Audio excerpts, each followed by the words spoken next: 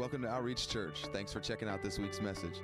To hear more, subscribe to our podcast on iTunes or visit outreachchurch.net for downloads and service information. Good morning. How are you guys? Happy 4th of July weekend. You know what's amazing?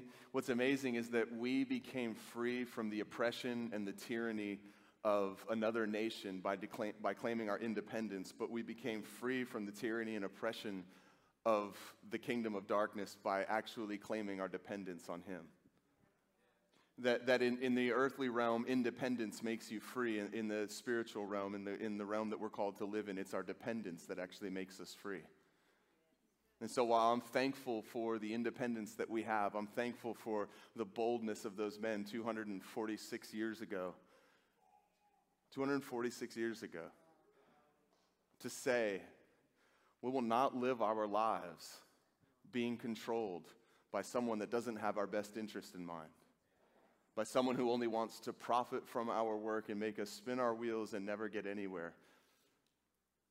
I'm so thankful that the blood of Jesus declared that we're free from the oppression of a kingdom that wants to live at our expense, profit us nothing, and ultimately lead us into a life of misery, a life of oppression, a life of slavery, a life of bondage.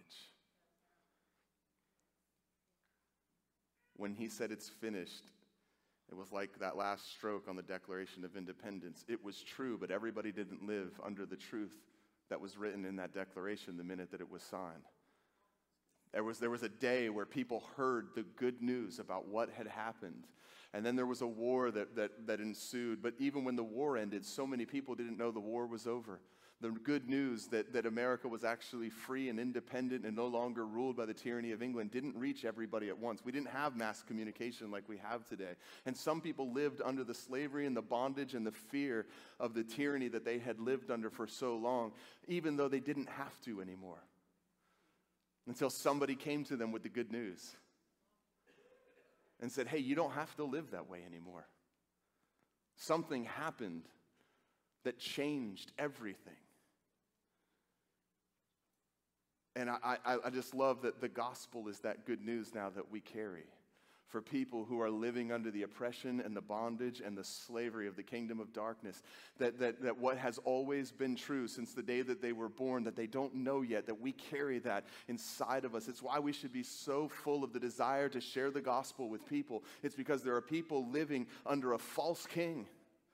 They're living under a false king. They're living under an authority that's not real authority at all. They're living in a way that they don't have to because they don't know. Nobody's ever told them, hey, you don't have to be a slave anymore. You don't have to be in bondage anymore. You don't have to live with depression and anxiety. You don't have to live with fear. You don't have to live with dread. You don't have to wake up every day and just hope you make it through the day and can't wait till you go to sleep that night, but then fear waking up in the morning because of what that day may hold. You can actually live with a purpose. You can live with an excitement. You can be excited about every single day, saying, I don't know what today's going to look like, but I know this. It's going to be good because I'm going to follow Him and He is good. Come on, listen, we're thankful, so thankful for Roe versus Wade getting overturned. Come on. It is amazing. It's something we've been praying for a long time, something Lou Engle prophesied 3 years ago when he was at our old building speaking, and he talked about Amy Coney Barrett, and he talked about the fact, he said, could this be the generation that sees Roe versus Wade overturned? And I have so many things I want to say, but one thing I just want to say is this, is that never, ever, ever cast aside God's ability to use someone. I'm just going to leave that there, and I'm just going to say, listen, never, ever, ever discredit God's ability to use someone even in spite of themselves. It's why we should be praying fervently and earnestly for every single person who is placed in leadership above us, because we don't have to like them and agree with them. Listen, you don't have to like their policies. You don't have to like their stance. You don't have to like everything about their life. And I'm talking about our current president now as much as I'm talking about the one that we just had. But we are called to honor and respect them. We are called to love them, and we are called to pray fervently and diligently for them. The minute that you listen, if Christians write people off, who will believe in them? If Christians throw our hands in the air and say it's hopeless, who will have hope? And I want to say this. I want to say that the way that we will see abortion ended completely in this country, because we all understand that Roe versus Wade being overturned doesn't mean that abortion is no longer legal in the United States. It just means that it's no longer a federal right that states can't go against. The way we'll see abortion end in this country is by people learning the purpose and value of their own life, so that they see the purpose and the value of the life that's within them. Come on, if everybody knew that God created them fearfully and wonderfully and saw the purpose and the joy and the fulfillment that's found in living their life for Him, they would never want to take that ability and that right away from another person. No matter how dire the circumstance, no matter how hard it was going to be, no matter what they faced, they would be like, I can't do that because this person inside of me was created fearfully and wonderfully by God, and they have purpose and they have value. And even if I can't see how it can be possible, I trust the one who knit them together in my womb. But that will happen by us living, first of all, with purpose and value in our own lives, and valuing who He created us to be, and seeing why we're alive, and not just going through life, not just trudging along, hoping to make it through one more day, but living our lives intentionally and on purpose, consumed by the love of God. And if we would live that way, we would have something to give people. Because what we have, we give. And if all we have is, well, at least I'm not going to go to hell, we've missed it. If it doesn't transform our lives now, how will it transform us then? If we could claim that we've seen God and it not change us right now, what will seeing Him then change? If the glory of God is revealed through the Son, if the love of God is revealed through Jesus on the cross, if we really believe that, it should change our lives now and continually change our lives for eternity. It says for eternity, we won't be able to discover the depth of His love for us. But that discovering the depth of His love for us is supposed to start right now, today. It's not for right now, I'll just kind of make it through life, and then one day when I get to heaven, it's like, no, if you don't love being with Him now, why do you think you would love being with Him then? Like, if He's not the treasure now, why would He be the treasure then? And I'm ready to preach. I am. Because there's been some things lately that have just kind of caught my attention, and things that were said somewhat innocently, and this is no malice or anything against the people that said them, and they probably meant it in the best way, but it's what it caused in my heart and the trail it led me down in my thinking. But someone was telling me recently about a show, and they were telling me how awesome it was, and then they got to the end of talking about it, and they said, but actually, you probably wouldn't want to watch that because of, and they started telling me about the filth that's in it. And I left there thinking, like, why would you? Like, if you would look at me and say, if there's something you see in my life that makes you think I wouldn't want to watch that, what's missing in your life that makes you want to? And I'm not being legalistic, and I'm not saying like, you don't this and don't that. I'm not your conscience. I'm not the Holy Spirit. But what I am saying is there is a Holy Spirit who is supposed to be our conscience. And I was just, there's been a few different things like that have come up lately, and I've started to think like, well, open your Bibles to Hebrews chapter 1. I mentioned it in passing last week, and then the Lord brought me back to it again and again, and then I think it was Maria that runs our social media page actually posted that verse on our social media, on our Facebook, and I was like, man, like, there was something on that, and I knew there was, and so I went back to it, and I started really digging into it, and I was in Colorado this past week doing a wedding for some friends of ours' son, and one of the worship leaders at our church campus in Ringe, and by the way, Colorado, not what I expected. Denver, not what I expected, I should say. We're flying in, and we're getting really low, and I'm like, okay, when do the mountains and the trees start? It's a desert. I mean, you can see beauty off in the distance, but it's like, living in the wilderness and being able to see the promised land. You're just not quite there yet. It's hot and dry and dirty. Anyways, I loved being there with my wife. I loved experiencing a new part of the country, and we found some places to hike that were beautiful. But for the most part, I was like,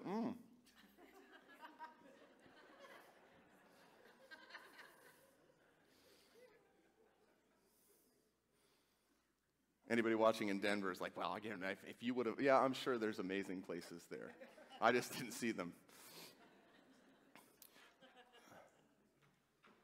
But I was thinking about this, and Patty and I were discussing this all week, and so I really want to just pour this out, and because I feel the Lord, like things that we've been praying for generations are happening. We're seeing repentance like I haven't seen before. People who are coming and just boldly confessing things, and I know that it's the love of God and the kindness of God that's drawing them to that place of repentance, but there's also the fear of the Lord is returning. I believe it is. I believe it's why we saw Roe versus Wade overturned, is because there's finally judges in the Supreme Court that fear God more than they fear man. And it's so needed today. It's so necessary today. Now, Hebrews 1 verse 9 says, but of the Son, he says, your throne, O God, is forever and ever, and the righteous scepter is the scepter of his kingdom. You have loved righteousness and hated lawlessness. Therefore, God, your God, has anointed you with the oil of gladness above your companions. Father, I thank you for your word. I thank you that it's alive, God, that as we read it, as we consume it, that it consumes us, God, that as we speak from it, that it's not just words that were being said, Father, but there's an anointing that rests on the preaching of your word that would break yokes and bondage, Father, that freedom, true freedom, would come. In Jesus' name, amen. So I said this last week when I referenced that I think that we, like Jesus, because this is Hebrews speaking about Jesus, it's quoting an Old Testament prophecy about Jesus, and now saying this is what it was prophesying, who it was prophesying about. I do think that we love righteousness.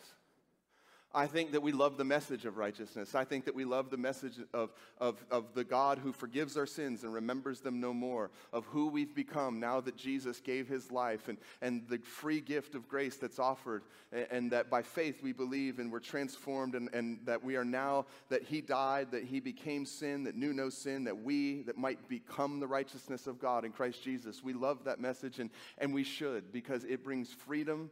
It's the truth of who we are in Christ. It's the end of shame and guilt and condemnation. It's the only thing that's ever transformed me, was to know that I'm no longer the person that I was, that he actually changed my life, that I'm not just a fixed up version that can do a little bit better, but that I am a brand new creation, that all things have passed away and the new has come, and that I can actually live my life from this day forward, not looking backward, but forgetting that which lies behind, pressing forward towards the high mark of the call.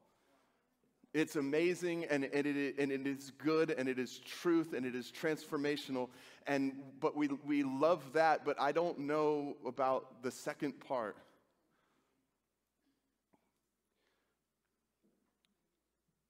And it's not a two-part thing. It's a coin that has two sides. On one side is the love of righteousness. On the other is the hatred of evil. It's not like there's camps. Well, this is the righteousness camp over here, and so because we have this, we don't need that. Or this is the hatred of evil camp over here, and because, no, they're one and the same coin. It's two sides. It's, as I love righteousness, what's that supposed to produce in me is a hatred for everything less. And it talks about Jesus this way, and so we can never get, that should never lead us into a place of hating people. Why? Because Jesus came because God loved the world, not so that he could. There's a perversion being preached that God hates sinners. Listen, it says, in this God proved that he loved us. While we were yet in sin, he sent his son. That means while I was a sinner, according to what the New Testament teaches me, the new covenant that came with the death and resurrection of Jesus declares this, that while I was in sin, he proved that he loved me. He didn't just love me. It says he actually proved that he loved me by the fact that while I was in sin, he sent his son. And why did he send his son? Jesus said, because he loved us. Not so that he could, Because he already did. He sent his son. So the hatred of evil should never ever be construed or skewed into the hatred of people. If you find yourself hating people, it is not the Lord that has led you to that place. I can promise you that. It's not, you cannot say, I followed Jesus into a place of hatred for something that he loves, because he's not there. Isn't it funny, too, that like we're thankful that he loved us while we were sinners, but then give ourselves the right to hate someone when they're in the place that we were at, that he loved us? Just be careful with that.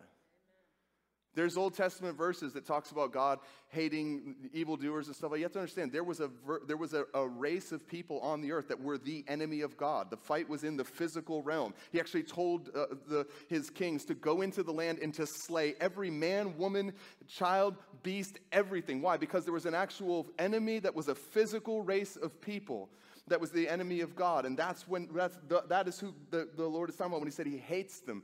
But now that Christ came, it says the wrath of God was poured out on Jesus. And so now the anger of God towards humanity has been settled by the blood of Jesus once and for all. And now, like, he still hates evil, but the word says, while we were yet in sin, he proved his love for us. Come on, don't ever withhold from someone what you're thankful he didn't withhold from you. Ever. I mean, that goes for everything. If you're thankful for mercy, show mercy. If you're thankful for grace, show grace. If you're thankful for forgiveness, show forgiveness. But never withhold from somebody what you're thankful that he didn't withhold from you. Now that you're born again does not give you the right to look back with disdain at people who aren't yet. It's to look back with love and compassion and mercy at those who haven't come to the saving knowledge that you've come to, and to see them with compassion and to be compelled by the love of Christ towards what can I do to bring them into this freedom that I've found, into this love and this joy that I've found. That's the view that we're supposed to have of people in this world. We're never supposed to look at them with hatred and with anger, because people are not the problem. They're also not the answer. If your hope is in a man, then your hopelessness can come as a result of the man.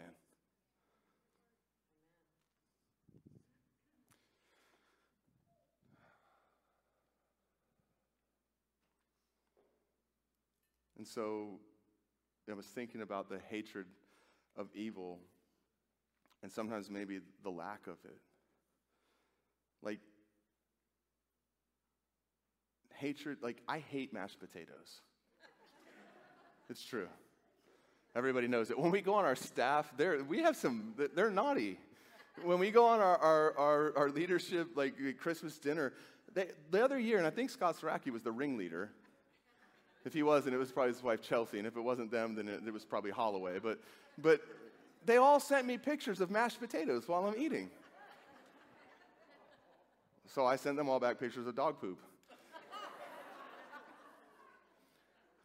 But I promise I'm going somewhere holy with this. They're laughing in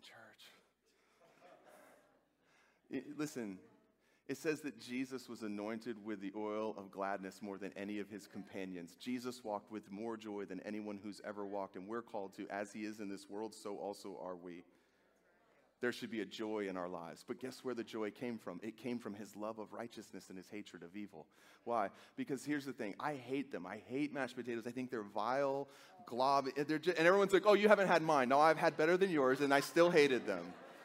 So don't make me some and try to think you're going to convert me. It's not going to happen. But because of that, like, if I know there's mashed potatoes that come with a meal, I tell them, I don't want any mashed potatoes, please. Why? I don't want them on my plate. I don't want them touching something that is pure and defiling it. I don't want to have to push it around, work around it, clean a little bit off here. I hate them. I don't want anything to do with them. I don't want them anywhere near the things that I do love. That's how we should be towards sin. It's like, I don't even want it touching anything. I'm not going to tolerate a little bit of it in my life and push it around my plate and think that I can manage it. No, I don't want it because I don't love it. I hate it. It's not like, oh, well, I kind of don't know. I hate it. And that's how we're called to be. I'm serious. I mean, take that mental picture. It's like if you hate something, you don't even want it near you because you don't want it touching something that you love. If you found a little snake in your garage, you wouldn't keep feeding it and thinking, well, it'll just stay over there in the corner. If you're my wife, you'd burn the house down. But you know, if you had a venomous snake out in your garage, you wouldn't be like, well, as long as it stays in the garage and tolerate it. Well, it's just little. Trust me, it's not going to stay little. Everything grows that we tolerate. Everything that we tolerate grows. The only way that something doesn't grow is if it dies.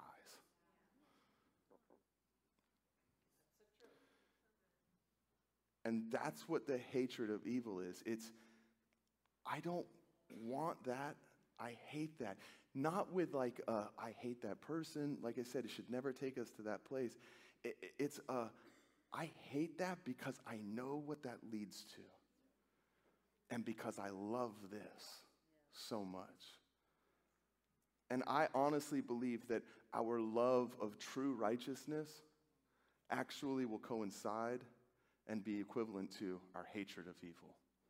If we love a form of righteousness that just says, well, there's grace and I can do whatever I want and, you know, God will forgive me because of his grace and because of his mercy, I promise you if that's our view of righteousness, we probably have a view of sin that says, well, you know, it's not really that bad. I mean, I know it's not good, but is it really bad?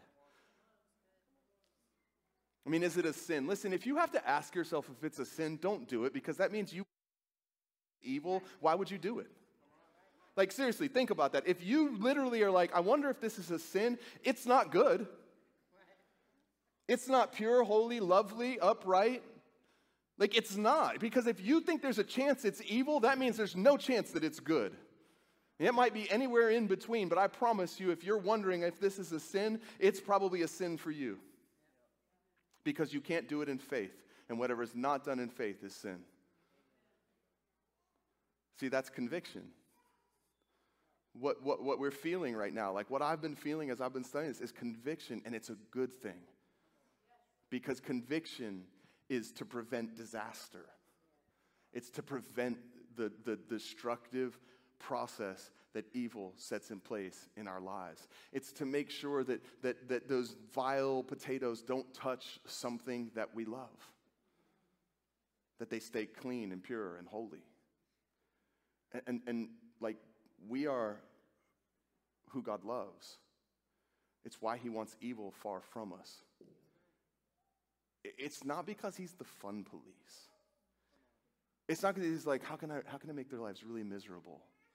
No, it's because he really truly believes that the greatest joy and peace and freedom that we can walk in is when we're walking in holiness, when we're walking in righteousness, when we're living with a clean conscience, undefiled before the Lord.